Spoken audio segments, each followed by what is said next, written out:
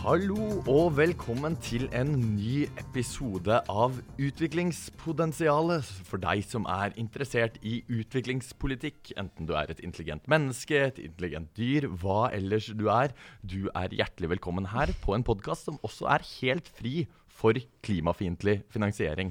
Her annonsering og finansiering. Det to sider av samme sak. Jeg sitter her ikke alene. Sammen med meg har jeg Katarina Bu. Hallo, hallo. Kanskje vi rett og slett skal begynne med annonsering, Mathias? Det har vi jo ikke hatt. For eksempel, løsningen på verdens fattigdomsproblem å gi mer bistand. Kanskje det noen bistandsorganisasjoner eller andre som har lyst til å sponse oss for å få fram det budskapet? Ja, men la oss ikke gå inn i en veldig sånn kompleks debatt om bistandens muligheter og begrensninger, og politikkens avgjørende betydning, for det har vi snakket så mye om i andre episoder. I dag skal vi snakke om et helt annet tema, nemlig sammenhengen mellom migrasjon og utvikling. Yes, jeg har snakket med Jørgen Carling faktisk allerede, forsker ved PRIO, og dette snakket vi om i går. Det måtte jeg da gjøre alene for første gang. Jeg måtte styre lyd og klare meg i studio uten deg, Mathias. Men jeg tror jeg fikset det ganske ok, så det skal vi høre på litt etter hvert. Det blir spennende å se. Jeg tror du klarte det utmerket. Men vi skal også som alltid ha noen anbefalinger mot slutten av episoden. Den ene knyttet til en litt sånn opphetet debatt i norske medier, og den andre litt sånn mer kinoaktuelle ting. Men vi starter jo som alltid med nyheter, og vi drar ut i verden, Katarina. I forrige episode så snakket jeg ganske mye om Chile, og vi skal ikke snakke mye om Chile denne gangen, men jeg må bare først si at det har faktisk skjedd ganske mye der de siste 2 ukene. Nå i dag, 15. november, eller faktisk sent torsdag kveld, det chilensk tid, så har regjeringen og parlamentet blitt enige om en ganske historisk avgjørelse, nemlig at skal settes ned et eget grunnlovsutvalg for å skrive en ny grunnlov for Chile. Og det kjempeviktig, både selvfølgelig politisk, men også symbolsk, fordi den grunnloven de har i dag, den stammer fra 1980, når Augusto Pinochet var general og diktator og president i Chile. Så det vil jeg si en veldig positiv utvikling, og den viser jo til dels faktisk nå at chilenske myndigheter forstår alvoret med det som har skjedd nå, at folk hadde faktisk protestert i lang tid. Og det gir meg et veldig håp, jeg som veldig glad i Chile, at demokratiet står såpass sterkt da, at man faktisk kommer til å klare å komme seg gjennom denne krisen. Selv om det selvfølgelig det viktigste jo hva som kommer til å stå i denne nye grunnloven, og at nettopp flere chilenere vil nyte godt av sosiale reformer som nødt til å komme i kjølvannet av det. Men alt ikke fryd og gammen i Latinamerika? Nei, det akkurat det. Altså, det skjer så mye i Latinamerika akkurat nå, og vi skal ikke snakke mer om Chile, men vi skal holde oss på kontinentet, og vi kunne egentlig snakket om det som skjer i Venezuela, i Mexico, nesten i alle latinamerikanske land så skjer det ganske mye interessante ting knyttet til politikk og økonomi og utvikling og så videre, men vi må snakke litt om Bolivia, Mathias. Ja, for i Bolivia så gikk president Evo Morales av søndag kveld etter 14 år ved makten, og det skjedde etter at hærsjefen hadde gjort det klart at de ikke lenger hadde støtte til han Morales. Så han gikk av samme dag som det ble utlyst nyvalg, på grunn av uregelmessigheter ved presidentvalget som fant sted 20. oktober, ifølge rapporten fra Organisasjonen av amerikanske stater. Så Morales har dratt til Mexico og søkt om asyl der, og har oppholdt seg da i dette landet siden tirsdag denne uka. Men siden den tid så har volden eskalert flere steder i Bolivia. Onsdag denne uka så mistet 2 unge menn livet under sammenstøt mellom da Morales-tilhengere på den ene siden og politi i Apasani, som da ligger utenfor byen Santa Cruz, litt øst i Bolivia. Og totalt 10 personer har blitt drept i masseprotestene de siste 3 ukene. Ja, det har jo oppstått et slags maktvakuum i Bolivia nå, og det utvilsomt mye sinne, frustrasjon og uvisshet blant befolkningen.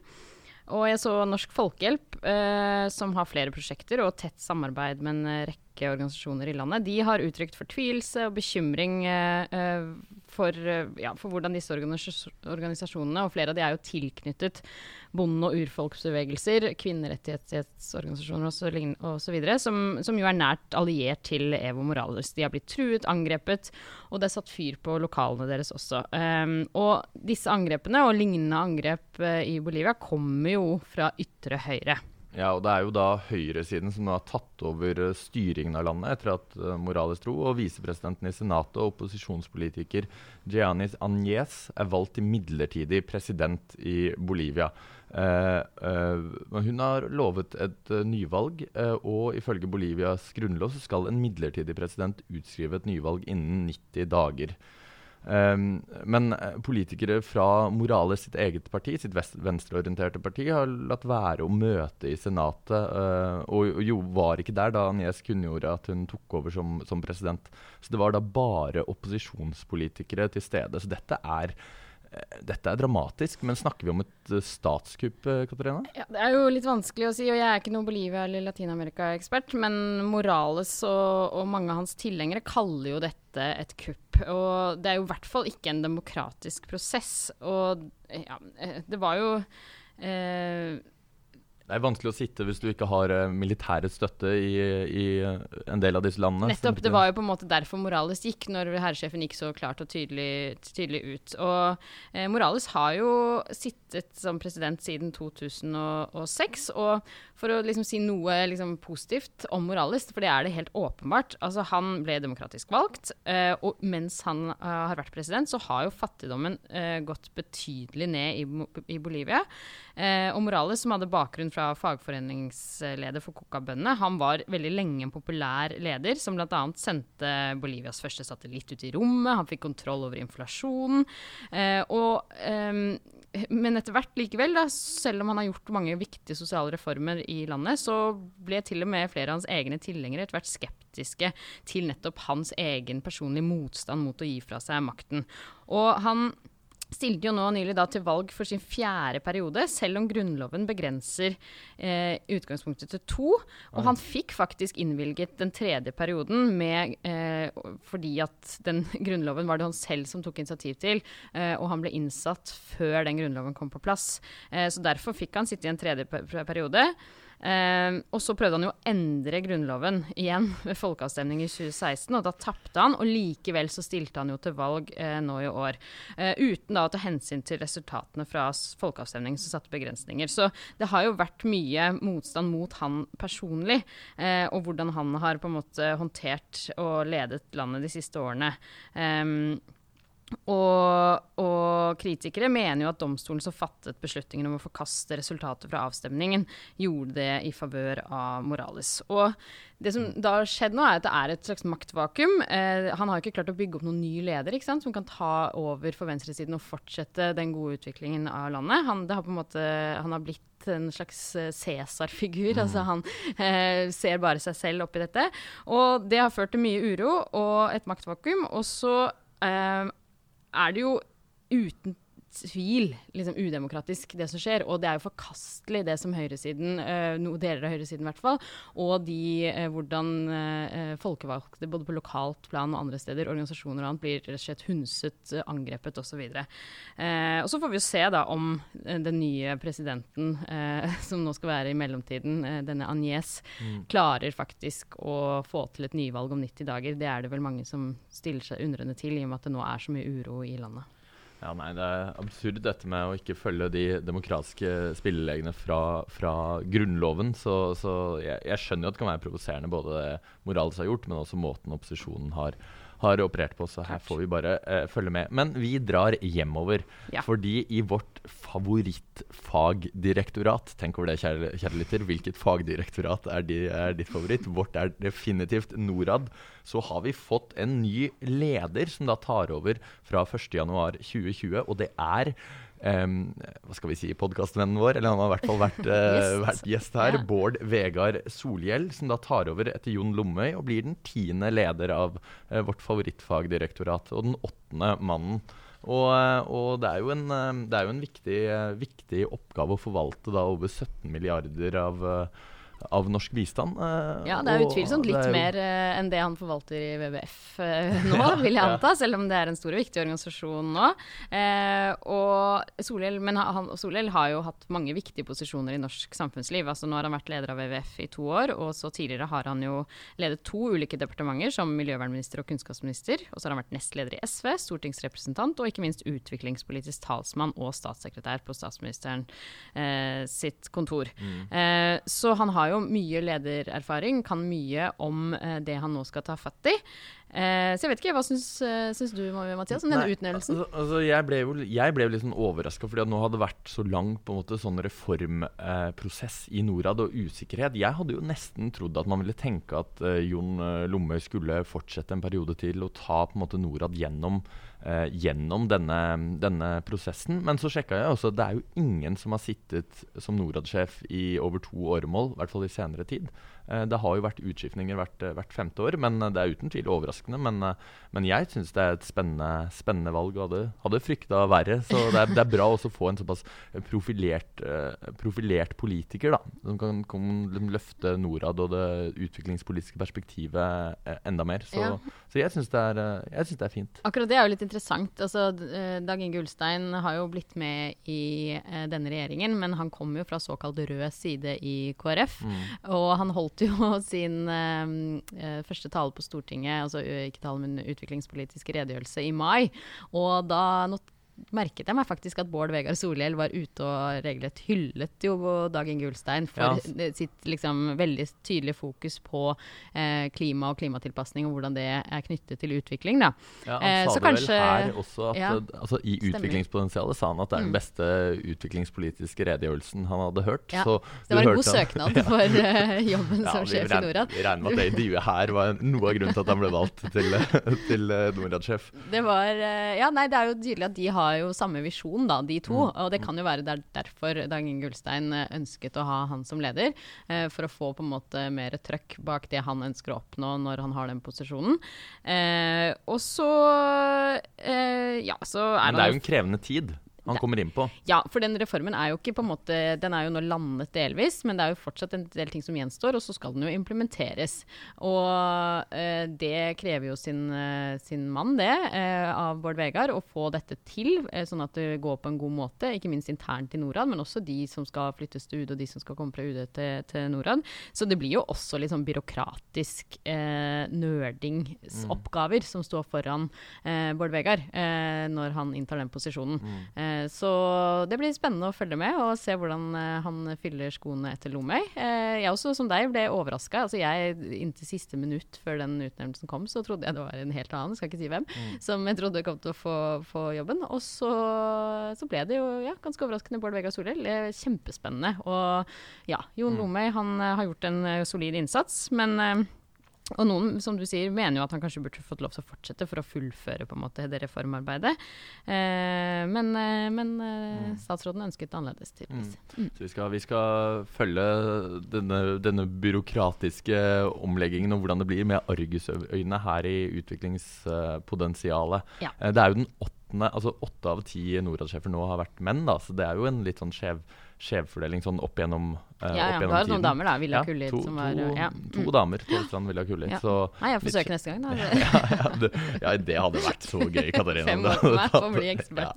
Da har vi det store utviklingspotensialet. Bare innom noen statsråd- og miljøvernministerposter og litt sånn diverse først. Nei, men det strålende. La oss, før vi snakker om våre egne politiske ambisjoner, så la oss heller gå videre til å få inn en gjest, som du sa vi har hatt et intervju med. Nå skal vi få høre på din samtale med Jørgen Carling fra Prio.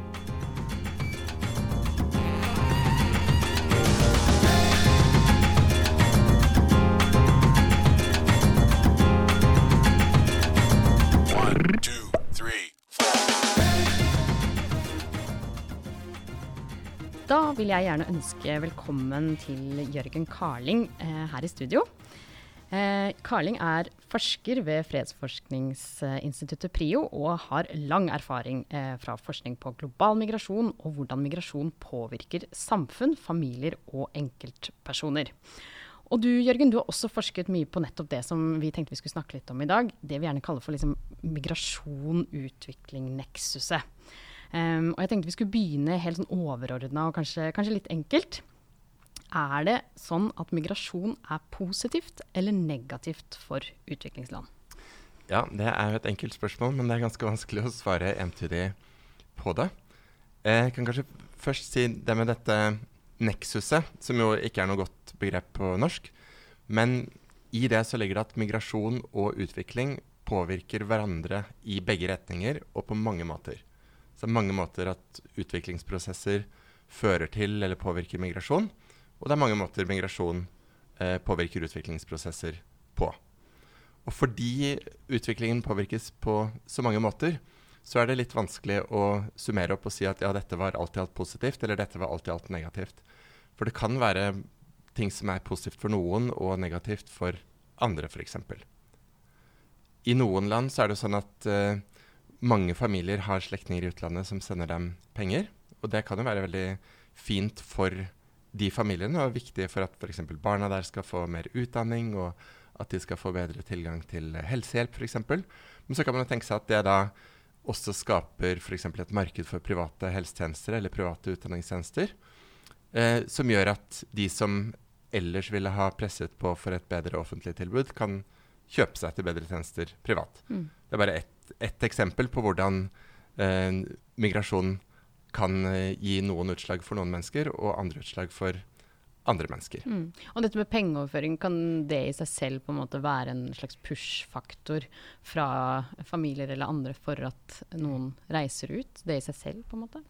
Ja, det virker også på ulike måter. Fordi man kan tenke seg at når noen sitter i et fattig land i Afrika eller Asia og mottar penger, så er jo de pengene et veldig håndfast bevis på at det lønner seg å migrere, at da kan man få det bedre, og man kan gå fra å være en som sitter og tar imot, til en som deler og gir til andre, og det føles bedre, og det er jo også et signal om at man har det bedre, alt i alt.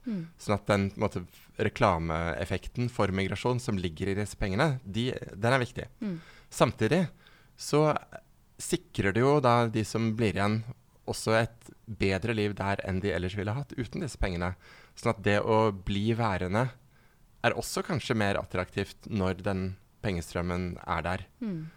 Og noen kan jo da tenke som så at ja, her har jeg det greit nok, og jeg kan være her, og disse pengene hjelper meg til å holde det gående, så da velger jeg å bli her i stedet for å prøve å reise jeg også.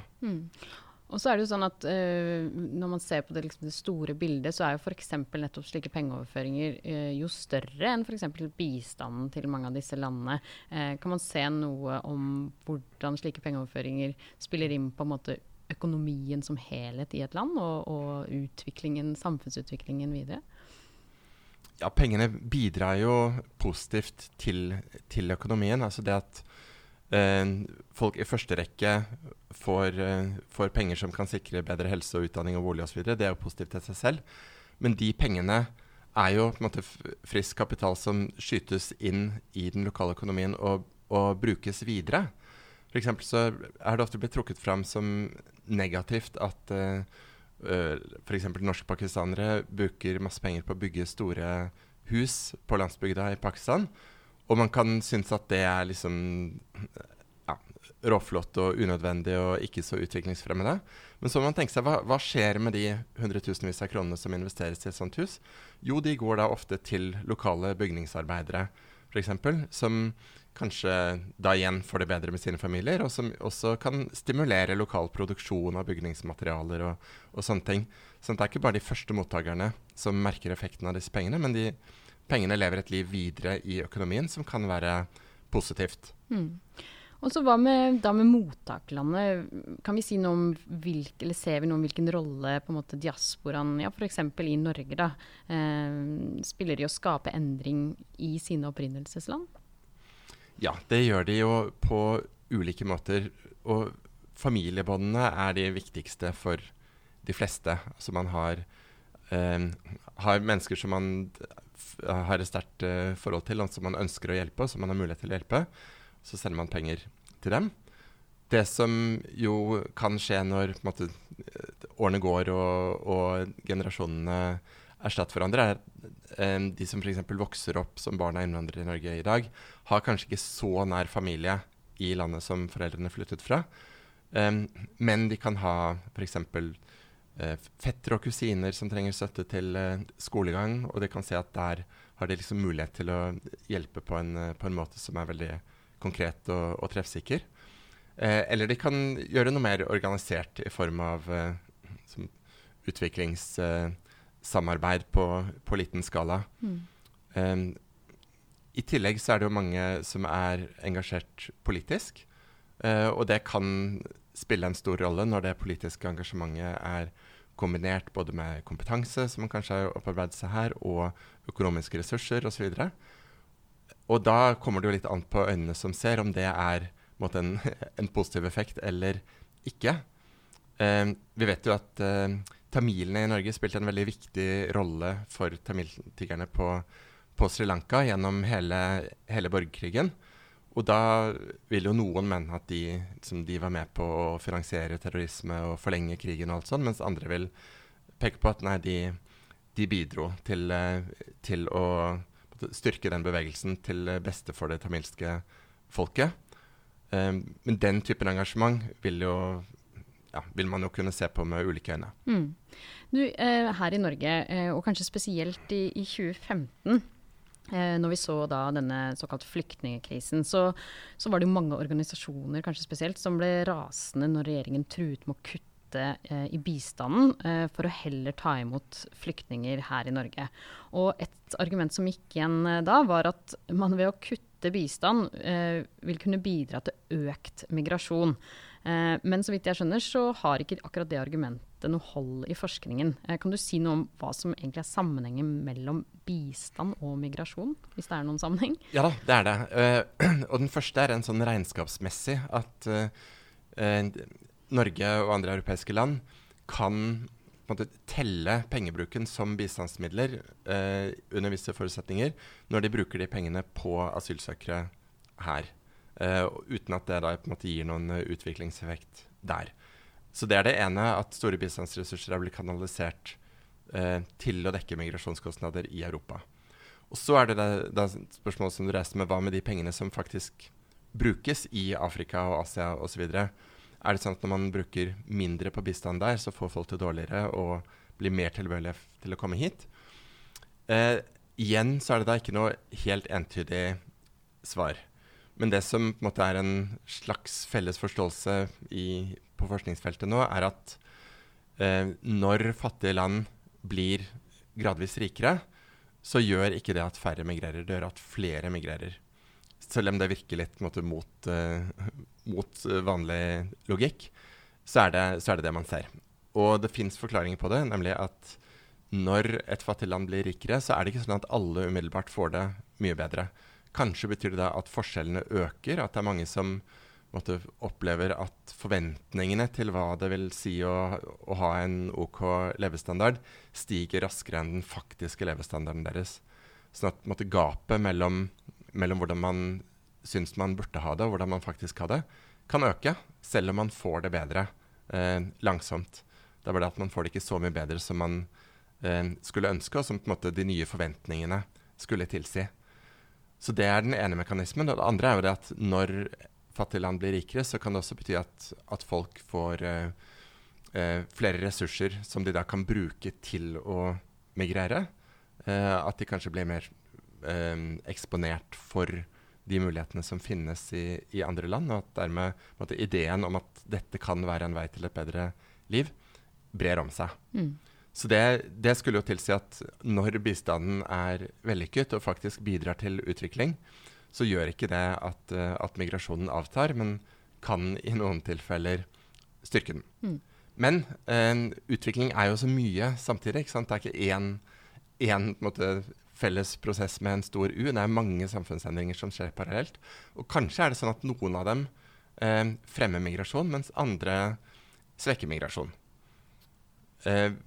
For eksempel så vet vi at korrupsjon er noe som kan få mange til å gi opp en del av troen på satse i eget land, og for eksempel kan være et veldig sterkt argument mot å satse penger på en egen bedrift, fordi man vet at hvis man lykkes, så er det noen andre som får kloa i de pengene. Og vi vet at når migranter sender penger, så er de pengene også veldig sårbare for å bli slukt av et korrupt samfunn. Men hvis det er liten grad av korrupsjon, da kan de pengene på en måte vokse og investeres og brukes fornuftig. Kanskje er det sånn at for eksempel kamp mot korrupsjon kan gjøre at færre ønsker å reise. At når det blir mindre korrupsjon, så er det noe som gir folk større tro på fremtiden i eget land. Og så er jo selvfølgelig da spørsmålet hvor mye kan bistand bidra, men den debatten skal vi ikke ta nå. Den har vi tatt litt tidligere og kan ta en annen gang igjen.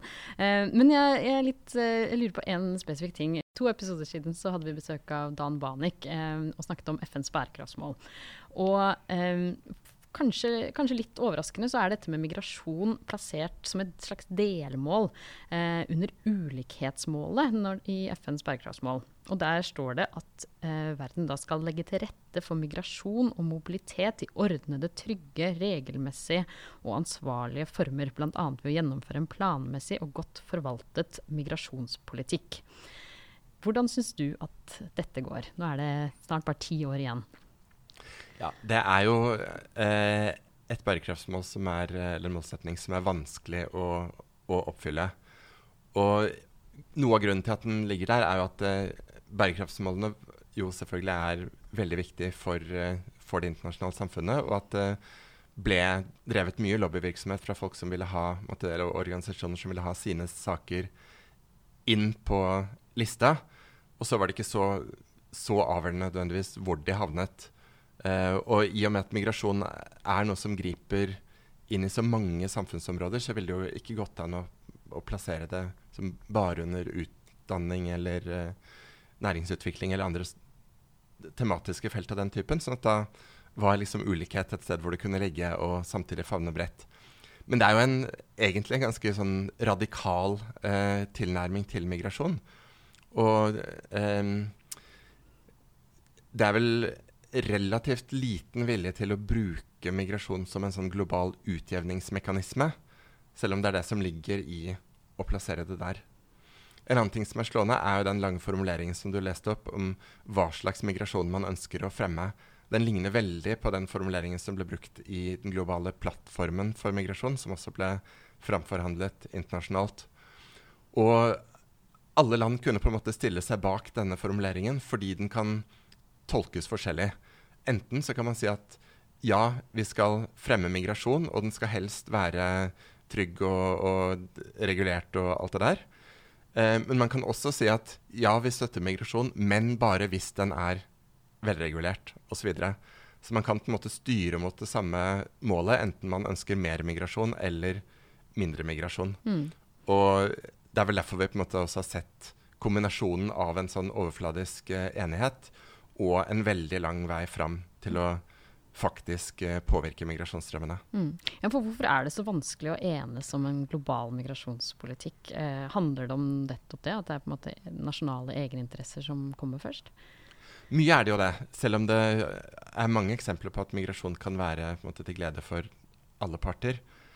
Men det er klart det er noen grunnleggende motsetninger mellom hva ulike land ønsker, og det er skillelinjer som kommer veldig tydelig fram i det internasjonale samfunnet, hvor det tradisjonelt er det særlig latinamerikanske land som har stått veldig liksom, tydelig på avsendende landenes side og migrantenes side, mens da nå er det Australia som på en måte har gått i bresjen som motpolen for dette synet, og et av de mest sånn, innvandringsfiendtlige landene, selv før Trumps tid.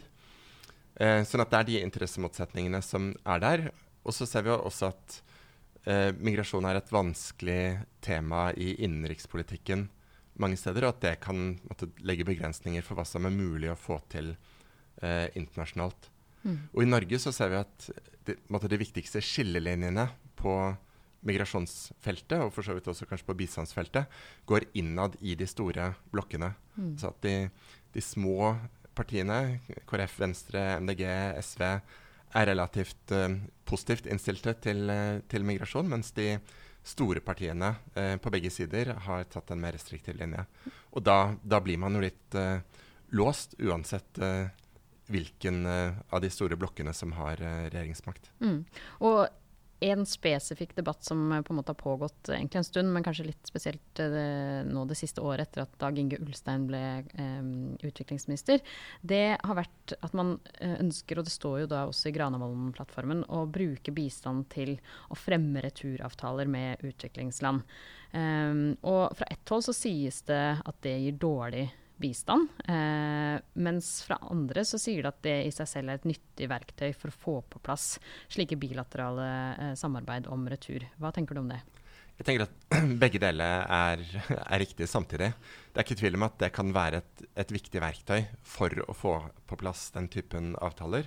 Samtidig så er det sånn at bistand er vanvittig vanskelig i utgangspunktet, og jo flere tilleggskriterier man skal legge på utover det å faktisk bidra til utvikling, jo mindre effektiv blir bistanden. Sånn at når man da skal innrette den etter andre politiske mål enn hvor mye utvikling får vi for disse pengene, så går det utover effektiviteten. Og vi har også sett det, ikke bare i koblingen med returavtaler, men også i dreiningen av bistandsmidler bort fra områder som er på en måte irrelevante i en migrasjonssammenheng, til områder som er høyaktuelle. Så i Afrika så er det jo på en måte relativt mindre interesse for land som Zambia og Malawi og så videre nå enn det var bistandsmessig for en del år siden, mens et land som Mali og Niger og i det hele tatt Sahel og Vest-Afrika har blitt mye hottere i bistandssammenheng, blant annet på grunn av koblingen til migrasjon. Og så kan man jo spørre seg om både om det å flytte bistanden dit hvor på en måte, migrasjon står høyere på agendaen, gjør at man får mindre utvikling enn for pengene. Kanskje er det sånn, hvis mulighetene for å på en måte, drive vellykket bistand er dårligere.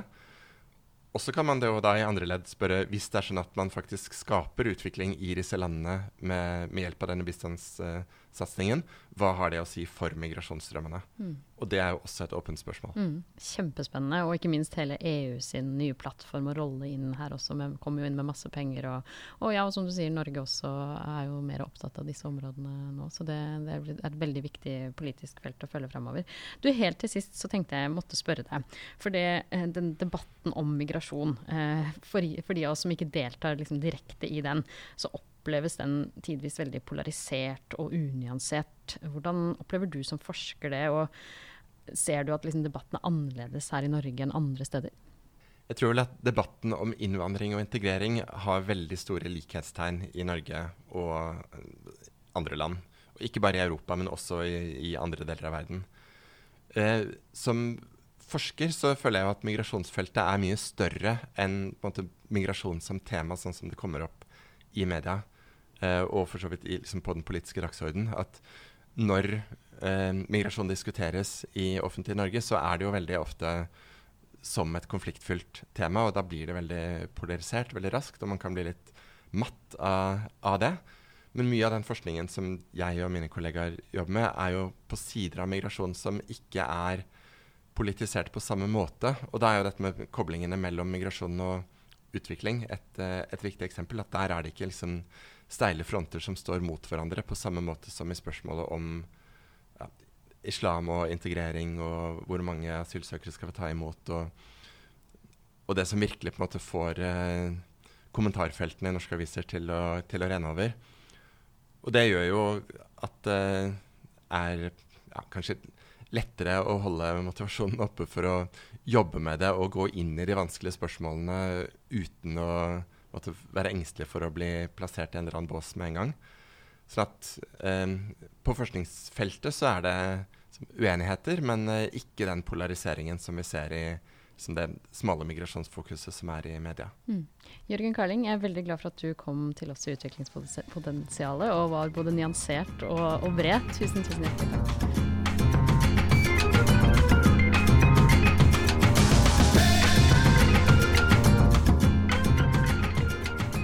Jørgen Carling der altså. Veldig spennende og interessant å høre om nyansene om migrasjon og utvikling. Jeg håper alle lærte litt mer av det, også du Mathias, som ikke fikk være her in real life.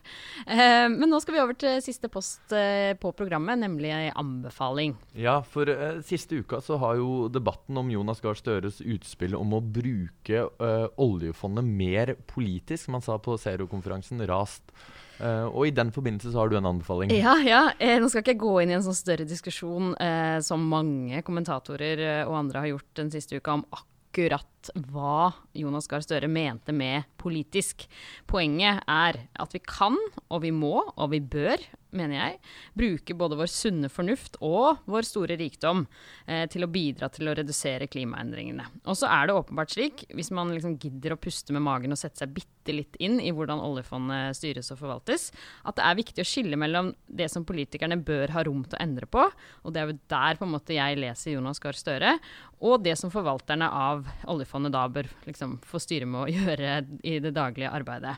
Men det som uansett er klart, at det er et større handlingsrom enn det som benyttes i dag til å både ivareta avkastning og bærekraft.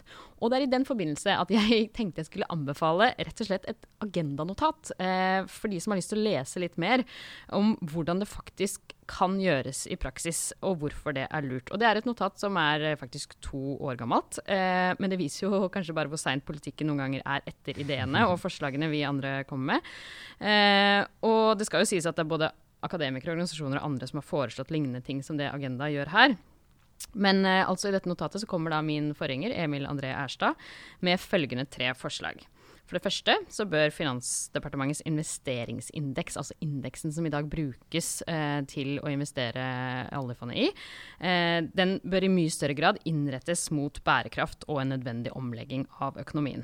For det andre så bør fondet utvides til å også omfatte unoterte virksomheter, altså det som ikke er på børs. Og denne debatten har jo gått på Stortinget de seneste årene, og i april i år så ble det vedtatt at oljefondet kan investere i unotert infrastruktur for fornybar energi, men da innenfor det såkalte miljømandatet. Og dette vedtaket kommer jo som en følge nettopp av opposisjonen på Stortinget om å få det til, mens SV for eksempel har jo pekt på at det burde være mulig å gjøre disse investeringene også utenfor miljømandatet, som i dag setter begrensninger på hvor mye du kan investere. Og det ble jo da økt i år også, fra 60 til 120 milliarder kroner. Og så i det siste dette notatet da tar til orde for, er at man også bør se på eiendomsporteføljen, slik at den ikke utvides, og hva slags effekter da investeringen i eiendom, spesielt i store byer, har på økte sosioøkonomiske forskjeller. Så den tar også til orde for mer sosial utjevning og liksom ulikhetsperspektivet inn i bærekraftsdiskusjonen også da. Det er jo litt på siden av det Støre selv snakket om. Men å liksom tenke nytt rundt oljefondet, og hvordan oljefondet kan være en positiv driver til både bærekraft og positive ting i samfunnet, er ikke, liksom, jeg bare la meg liksom fascinere hvordan alle liksom roper farlig og varsko og så videre fra høyresiden. Men det som er gøy er jo egentlig å se hvordan Arbeiderpartiet på en måte har snudd, for Arbeiderpartiet har vært veldig konservative i alle endringer knyttet til tobakk og kull og våpen, som jo oljefondet nå ikke investerer i. Så det er jo nye takter fra Arbeiderpartiet. Absolutt, og veldig positivt. Og jeg håper virkelig at Støre får gehør for dette internt, og at det kan bli en viktig ting å ta med seg inn i en eventuelt ny regjeringsplattform om 2 år. Så et agenda-notat der også finnes på Agendas nettsider, og vi kan jo for å linke til det på vår utmerkede Facebook-side også, så lyttere kan studere det nøyere. Ja. Mens du, Mathias, du har noe litt mer i det koselige, hva skal jeg si, populær, hva heter det? Ja, populærkultur. Populærkulturelle hjørne. Vi kjenner ikke til det ordet populærkultur i Agenda. Nei, Film fra Sør har jo, denne festivalen har jo pågått siden 7. november, og er inne i siste helga nå, denne spennende filmfestivalen som da viser litt andre type filmer, og som titlen innebærer, altså mer, ikke nødvendigvis Hollywood-produserte da, men med litt mer utviklingspolitisk preg, og det er masse spennende filmer som jeg anbefaler for alle som er interessert i utviklingspolitikk og globale spørsmål. For eksempel i morgen så går det en spennende film på Vika som heter Alpha, The Right to Kill, som tar oss med til Filippinene og myndighetene myndighetenes knallharde kamp mot narkotikaindustrien.